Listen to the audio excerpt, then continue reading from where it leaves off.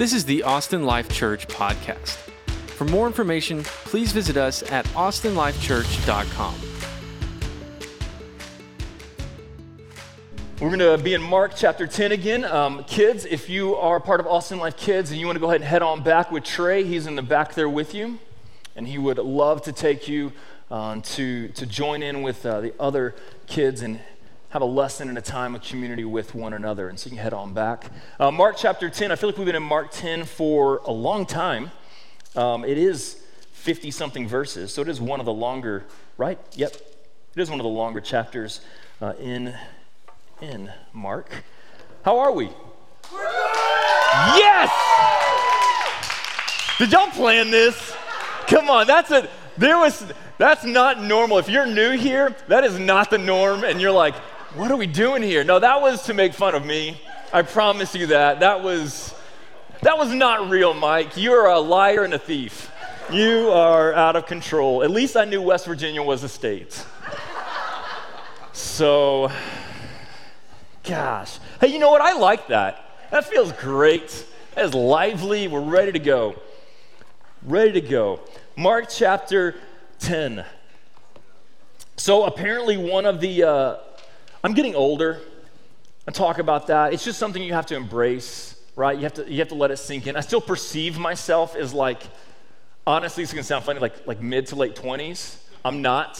And so it's fine. One of the things that the youths now say, the street youths, that I'm learning is shoot your shot, right?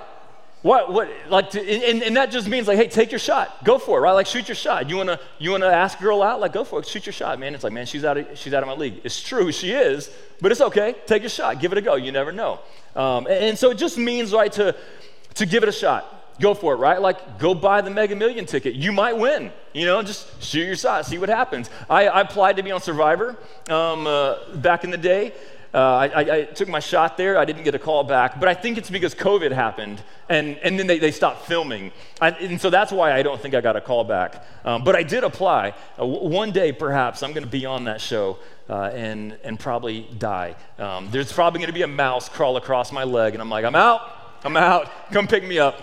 But I took a shot there. You ever gone for that? Like, you just kind of taken your shot? What do you say, shot your shot? Is that...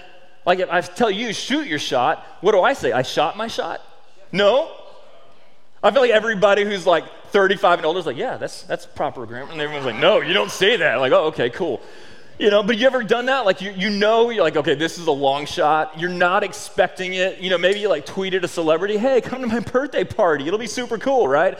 And like it's not going to happen. But you figure, what the heck, right? I'll shoot my shot. I got it there. I got it right. So anybody, can you think of something like that where you're like, I went for it and yeah, nothing came of that? I think in many scenarios like that, we're like, yeah, I don't really expect anything of it. But then if you do get the reply back, like if you do get the acknowledgement, if you do get like the, hey, what's up? Like you're on cloud 9, like you're like, man, I ran like the other day, I had a conversation with Jason Witten, like the other day. It's been a couple of years. My kids were little. Our kids were in the same bounce house, and I'm standing next to him, we have a conversation, but now I'm like, dude, we're buds, right? It's like, we're friends now because we talked about our kids jumping in a bounce house for 4 seconds. But right, you get that acknowledgement, you're kind of on cloud 9. You're feeling great. You're like, I'm seen, I'm known, I'm somebody special. Because that's just how we're made. It's fine, it's all good. It's part of human society. But most often when we take that shot, we don't expect a response, right? You with me? Like you're shooting out of your league, and there's this social gap where you're like, this is not going to go well.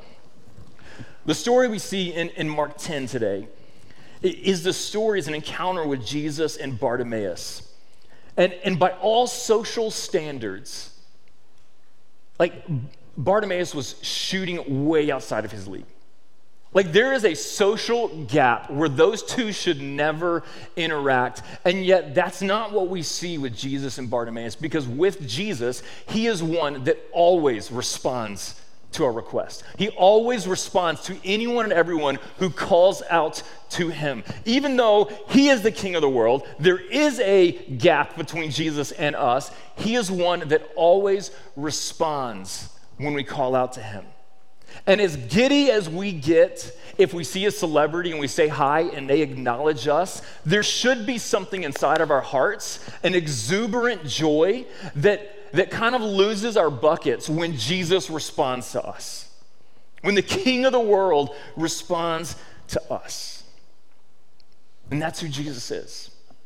And my prayer for us today is that God, by his grace, will take this cognitive knowledge that we can so easily say, like, yeah, Jesus responds to us, and will bury it into the depths of our souls and hearts so that everything within us just rejoices with the reality that the creator of the world responds to you and to me.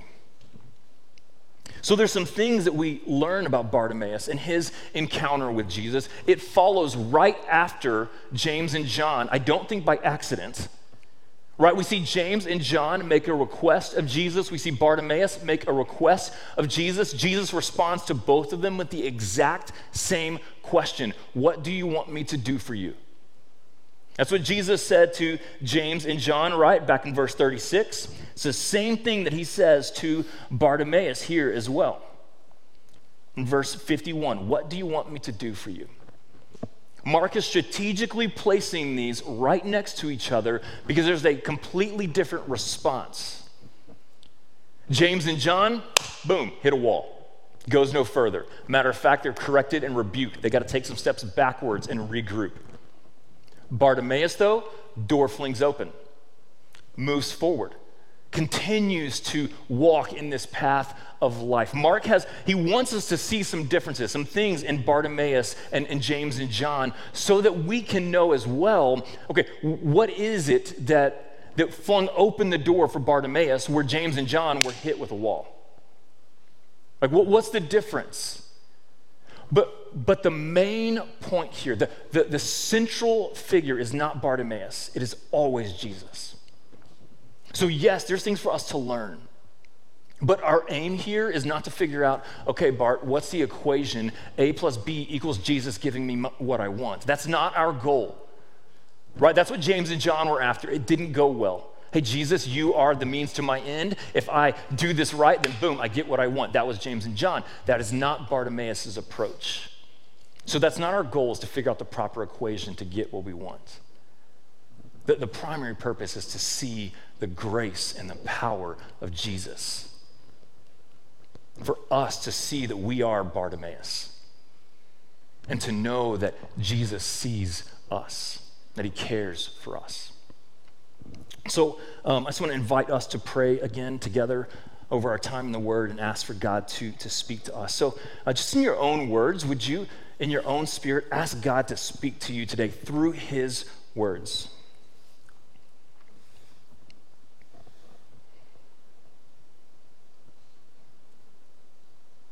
Holy God, let us hear your voice.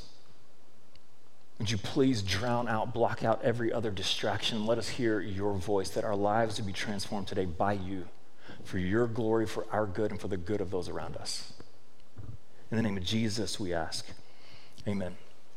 Okay, so let's read it together, and then we'll talk about Bartimaeus for a little bit, and then we'll talk about Jesus for a little bit and wrap it up that way.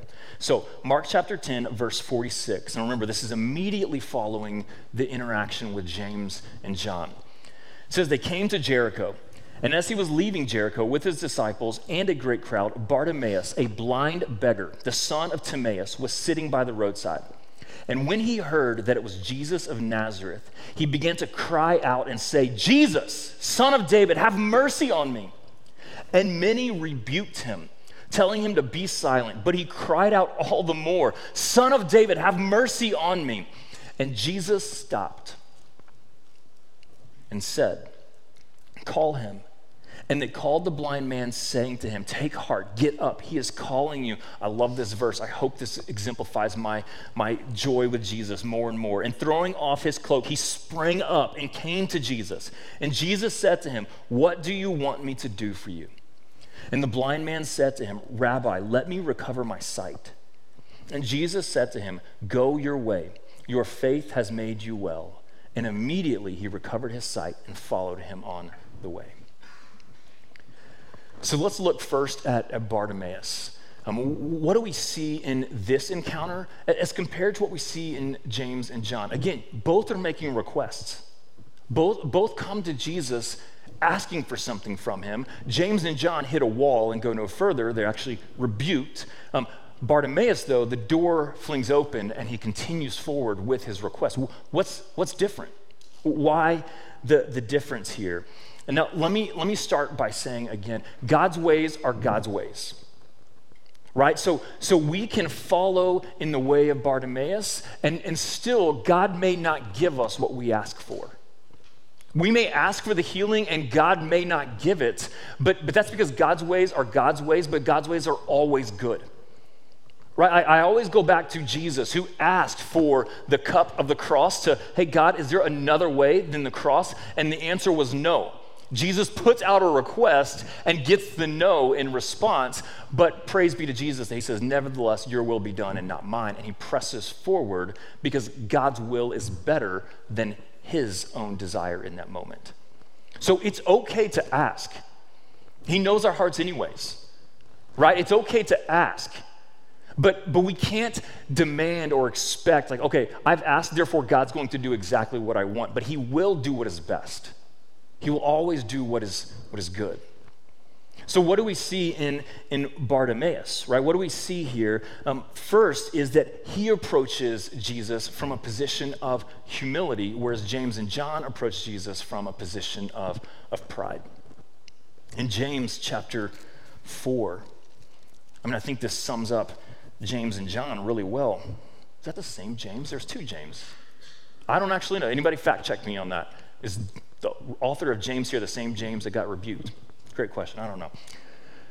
Chapter 4, verse 3. You ask and do not receive, James and John, because you ask wrongly to spend it on your own passions. Right? So it's recorded, hey, you ask and you don't receive because your motivations is selfish. We talked about that last week. Their motivation was self-exaltation. Their motivation was pride. Their motivation was to be lifted up. We see, if you turn over a couple more pages to 1 Peter chapter 5, Peter says in verse 5, likewise, you who are younger, be subject to the elders. Clothe yourselves, all of you. So now Peter is speaking to everybody. Clothe yourselves, put on, all of you, humility toward one another. For God opposes the proud, but gives grace to the humble. Humble yourselves, therefore, under the mighty hand of God, so that at the proper time he may exalt you, casting all your anxieties on him because he cares for you. Scripture is very clear. Again, we don't get to have this perfect equation that then guarantees our answers, but God is very clear that he is in opposition to the proud, but he gives grace to the humble. If we're approaching God in pride, we are going to find ourselves actively opposed by the God of the world. If we're approaching God in pride, we're going to find an active opposition from God himself. But if we approach in humility, then he also promises that he gives us grace. He gives us what is good. He gives us what is best. And so James and John approach from this position of kind of an entitlement. I'm deserving of this blessing. I've left everything. I've served. I've worked hard. And they kind of walk up to Jesus, right, with chest puffed out, their chin held high, like, Jesus, we want you to do whatever we ask you to do for us. It's a wildly different approach than, Son of David, have mercy on me. Both are asking for something. One is expecting, in a sense of entitlement, for things to go how they desire. The other is asking for Jesus to have compassion and to show him kindness. But it's a request rather than a demand. It's asking with an open hand rather than coming with closed fists and saying, bless what I have. So we see James and John approach from a sense of pride, of entitlement, whereas Bartimaeus comes from a sense of humility. Have mercy on me. You don't ask for mercy unless you know that you are needy. You don't ask for mercy unless you know that you are needy. That pride of entitlement, it's sneaky. It's sneaky. You know, I think if you've been a Christian for any length of time, it can be really easy to start to expect that things will go a certain way. We start to feel entitled, like I've done my part, therefore it should look this way. God should bless me with this, right? Like I've obeyed, I've been to church, I've honored him, therefore I should receive a blessing. Or where I think the pride comes up for us many times is, I've followed God, why is it so dadgum hard? Like, shouldn't it be easier? I've wrestled with this pride a lot. Moved to Austin, I've told this story, man. For first 10 years of our marriage and family was a cakewalk. I mean, just breeze. And then we're like, hey, let's go plant a church. And everything blows up. And I'm like, God, we said yes. We left a place that was comfortable for us, for our family. We said yes. We moved to Austin, and it has been hell.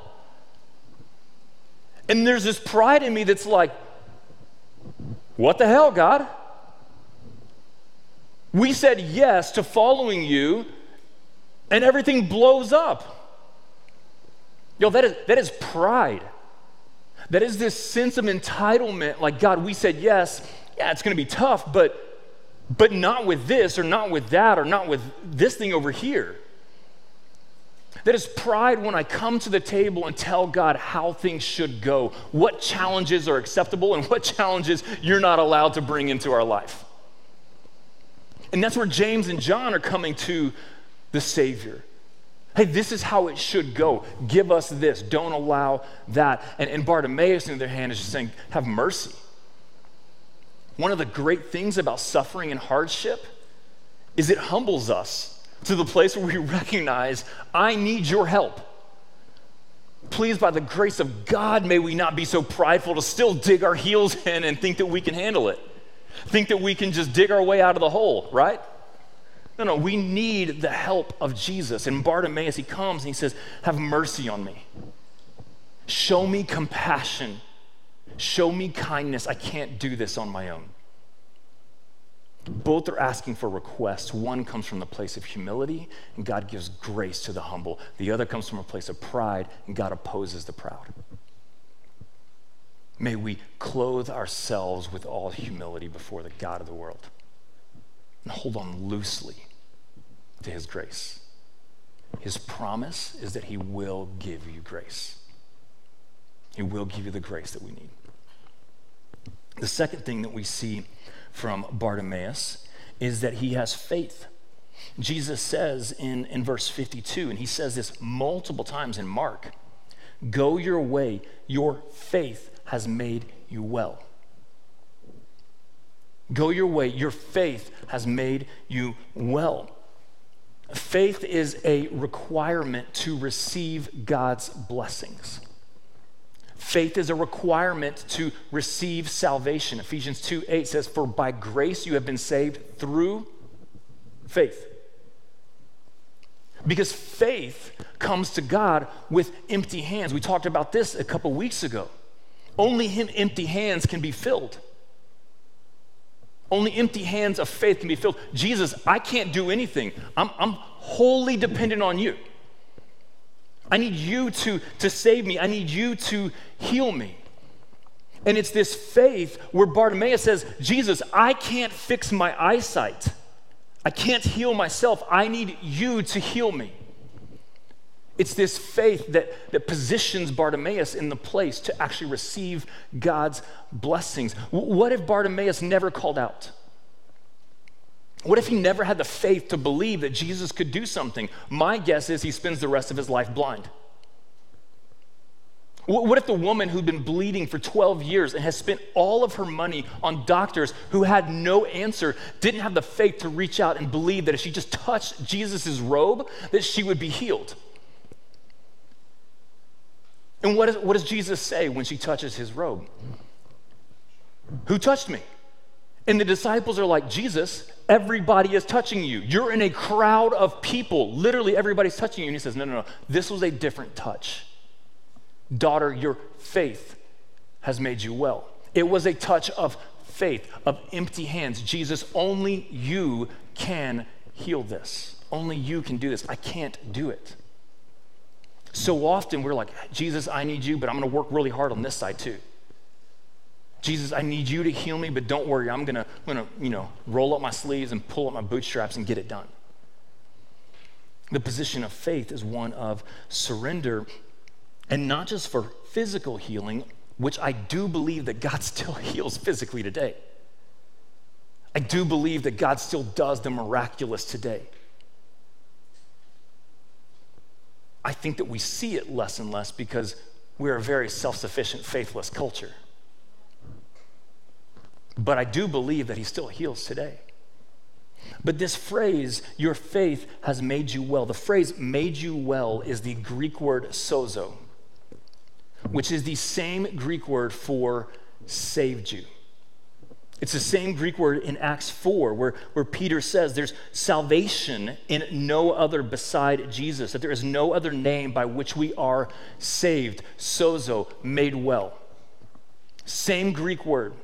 Jesus' point here is, Bartimaeus, your faith is going to bring physical healing, but even more so, this faith is going to open your spiritual eyes to see salvation in me alone.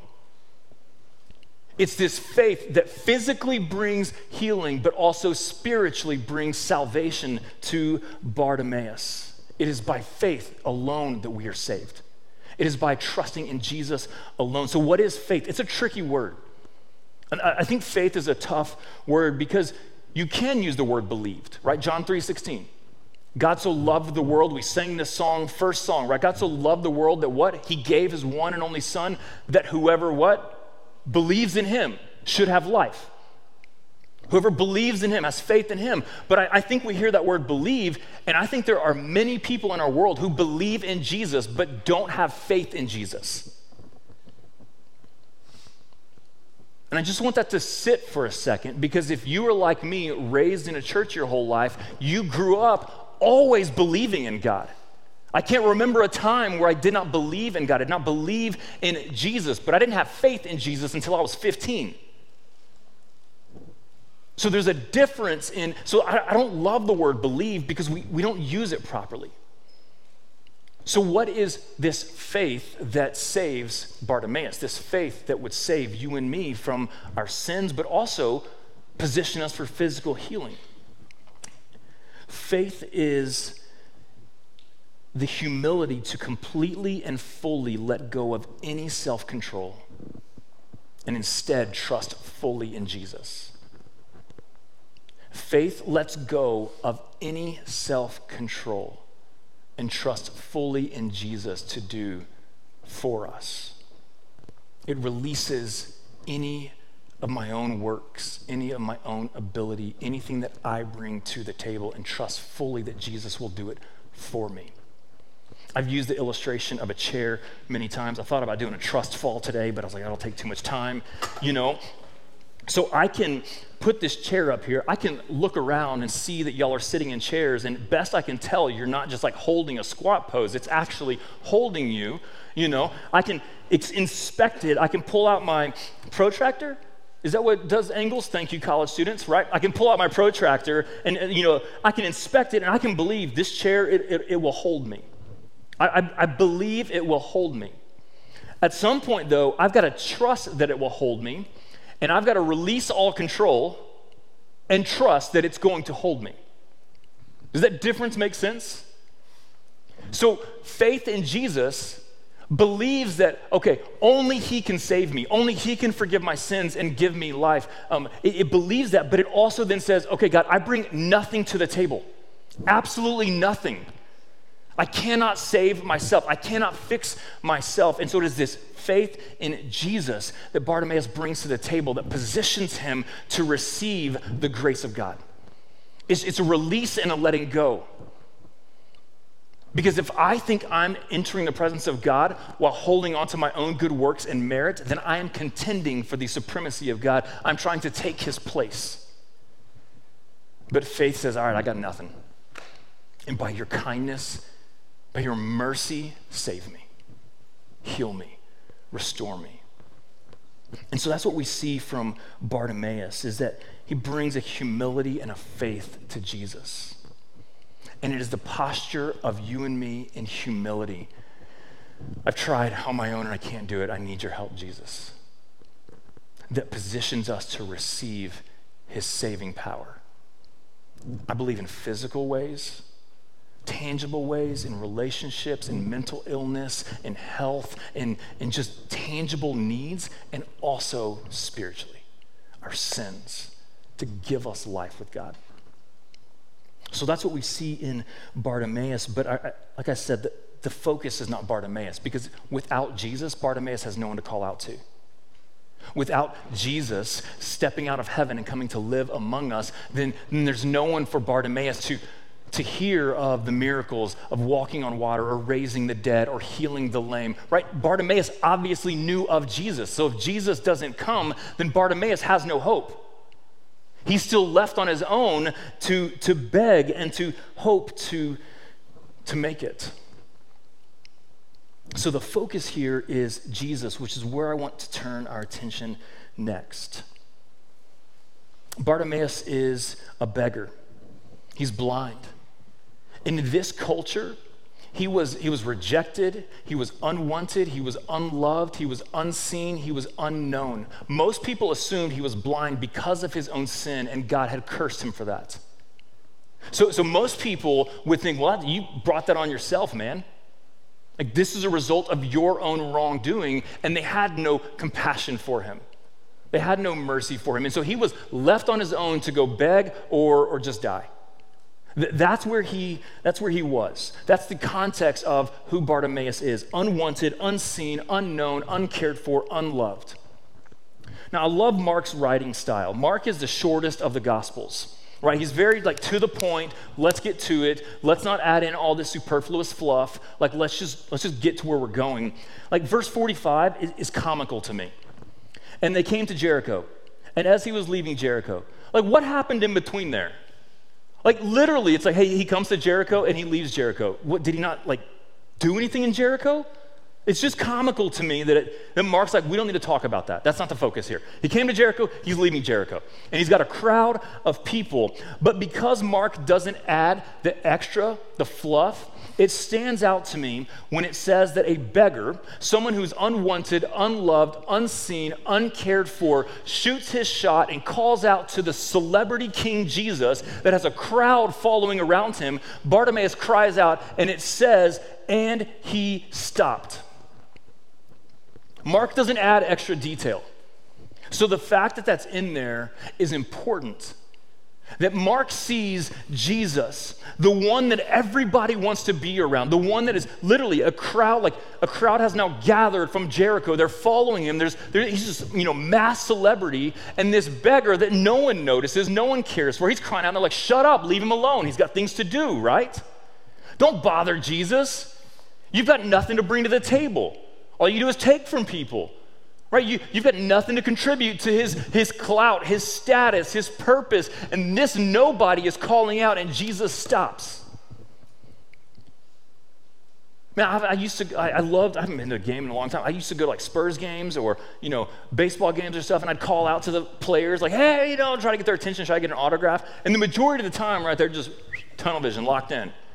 On occasion, they'll maybe sign something, right? But most of the time, they just press on. Molly used to do fashion, and she had this fashion show where it was really cool. She designed her outfit, and she would then model it on a runway. And Matthew McConaughey's daughter was in the same fashion school. And so we're at this fashion show, and there's Matthew, but it's just he's locked in, dude. People try to get a picture, and he's no, I'm family time, right? Which is great. But it's just that thing where, how, you don't expect for them to stop and give you attention. They're a celebrity, we're a no-name. Right? That's just how it is. You don't expect for the top of the org chart to know the name of the entry-level intern. There's this gap that today we understand. You just don't.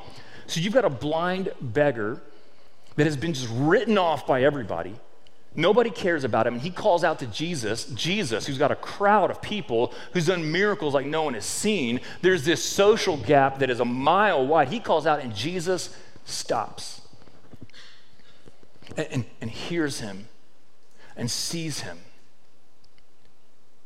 Because Jesus, who has every right to ignore us, who is galaxies above us and beyond us, always responds to those who call on his name. Always responds to those who in humility and faith call on his name.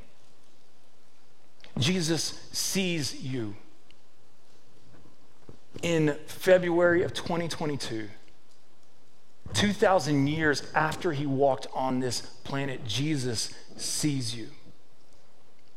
It's just kind of built into us that we don't expect to be seen by the upper elite.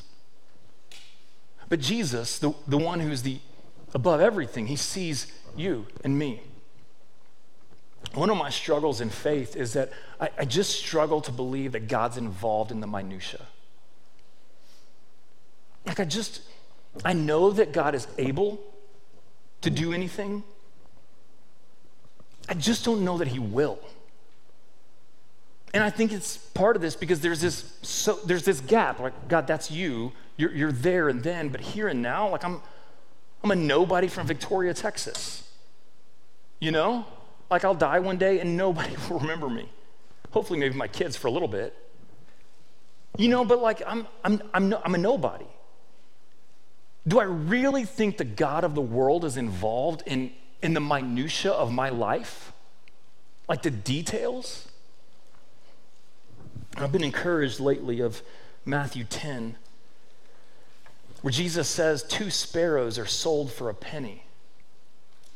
Like 2 sparrows are sold for a penny, and not one of them will fall to the ground apart from your Father. Like they've got no value, no contribution. They're sold for a penny, and yet there's not a single bird that doesn't fall to the ground without God's knowing and allowing.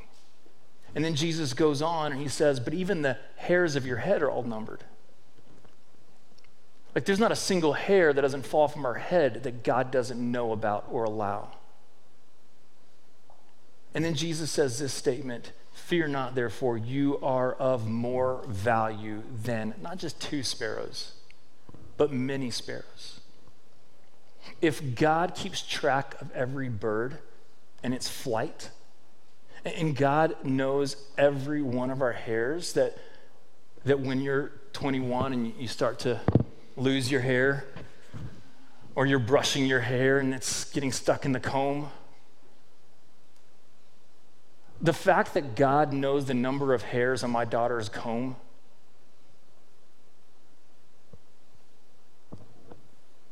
God, please connect that faith to me, that you are intimately involved in the minutia of my life, of my daughter's life, of your life. The God of the world sees you and he stops. He listens. You're not overlooked. You're not forgotten.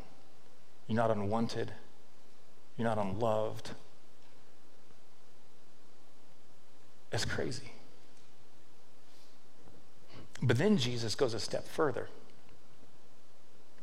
What does he do? He invites him over. Bring Bartimaeus to me. You know the number of times I've tried to connect to a pastor and it's like, hey, talk to my secretary. You're a pastor, dadgummit. Like I should be able to get through to you. You know, but it's like, no, here, talk to my, basically I'm being filtered. Am I worth the time? Like that's what it is. And that's what we happen a lot, right? Like, am I worth the time? I got to go through somebody else to get to the person. Maybe, but not Jesus. He doesn't filter Bartimaeus through his assistant.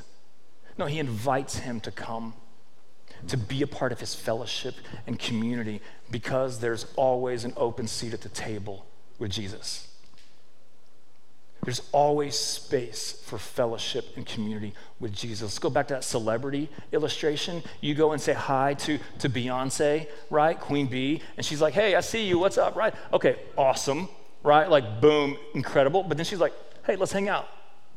Okay, now we're on another plane, right? Now, like literally, we might be on a plane, right? We might, like that's just a whole different world. You know how incredible you're gonna feel? Beyonce invited me with her? Like, let's put ourselves there because we need to feel that, because the fact that Jesus stops and acknowledges us but then invites us into fellowship with him should floor us. It should astound. We should respond with exuberant joy. He jumps up, he takes off his cloak. He's like, yes! That's how we should respond to Jesus. Because he has a seat at the table in eternity for us. I remember reading these stories, right, where the Pharisees are like, Jesus, why are you hanging out with the drunk sinners? Like, scoff at him because he's hanging out with the sinners. There's a dinner party where Jesus is eating with the Pharisees, and it says that this woman of the city, right, this woman of ill repute, everybody knows who she is, comes up and starts washing Jesus' feet with her tears and her hair. Right, like she's just sobbing and washing his feet. And the Pharisees are like, gosh, if Jesus only knew who this woman was, like he'd be like, get away, woman. But Jesus knew who she was. And he invites her in to his fellowship and friendship. When we get to heaven, you know who we're going to see at the table of God's fellowship? We're going to see the disciples, and we're going to see Joseph of Arimathea, the Pharisee that trusted Christ, but we're going to see the prostitute and the blind beggar and the lame and the rich and the poor and the sick and the healthy and the Jew and the Gentile and the male and the female and the black and the white. We're going to see everybody because there's a seat at the table for anyone and everyone who humbly trusts in Jesus. Praise God, because that includes you and me, y'all. If that wasn't the case, it would just be Jews who have a chance to have a seat at the table. But Jesus comes and flings the door open that Bartimaeus can come in. We have to realize that if it's not for the grace of Jesus, we are on the outside looking in, always. But praise be to Jesus that he sees us while we're blind beggars, while we have nothing to contribute, while we can't increase his fame one bit. He sees us and he calls us and he gives us a seat at his table. That is unbelievable. As nice as we like to think we are, my guess is we're not driving down 35 inviting blind beggars into our car and to come meet with us. It's just my guess. I could be wrong. Not Jesus. It's unbelievable. You and I are the blind beggar, and he invites us in. Our love for him will increase as much as we realize how we are the blind beggar and his grace and his mercies for us. The final thing we see with Jesus, and then we'll wrap it up here, is not just that he's gracious and merciful and he invites Bartimaeus in, but Jesus is able to save. He's able to heal him. He's able to give a blind man sight. He's able to heal your marriages, your anxiety, your sickness, your deafness. He's able to heal those things. He's able. He's able. But more than that, he is able to take our full record of sin, not just our actions that we're like, I know that's sin, but even my selfish thoughts that are mixed into everything. He's able to take that and to nail it onto Jesus and to bury it in the tomb. And in his resurrection, he is able to offer me and you a clean slate before God Almighty. He's able to save. It doesn't matter how broken we are, how many times we fall, he is able to lift us up and to give us life. My prayer, my hope for myself, and I hope for y'all, is that this 2,000-year gap where Jesus lived here, at this time, that it will just shrink and shrink and shrink, and we will know that Jesus is alive today, and by his Spirit, he's able to change our lives.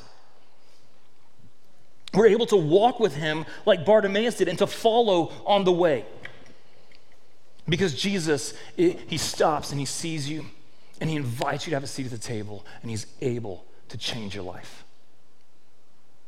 Will we humble ourselves and in faith surrender all to him? That's our question. When we see him and call out to him, he answers every time to those who call out in humble faith.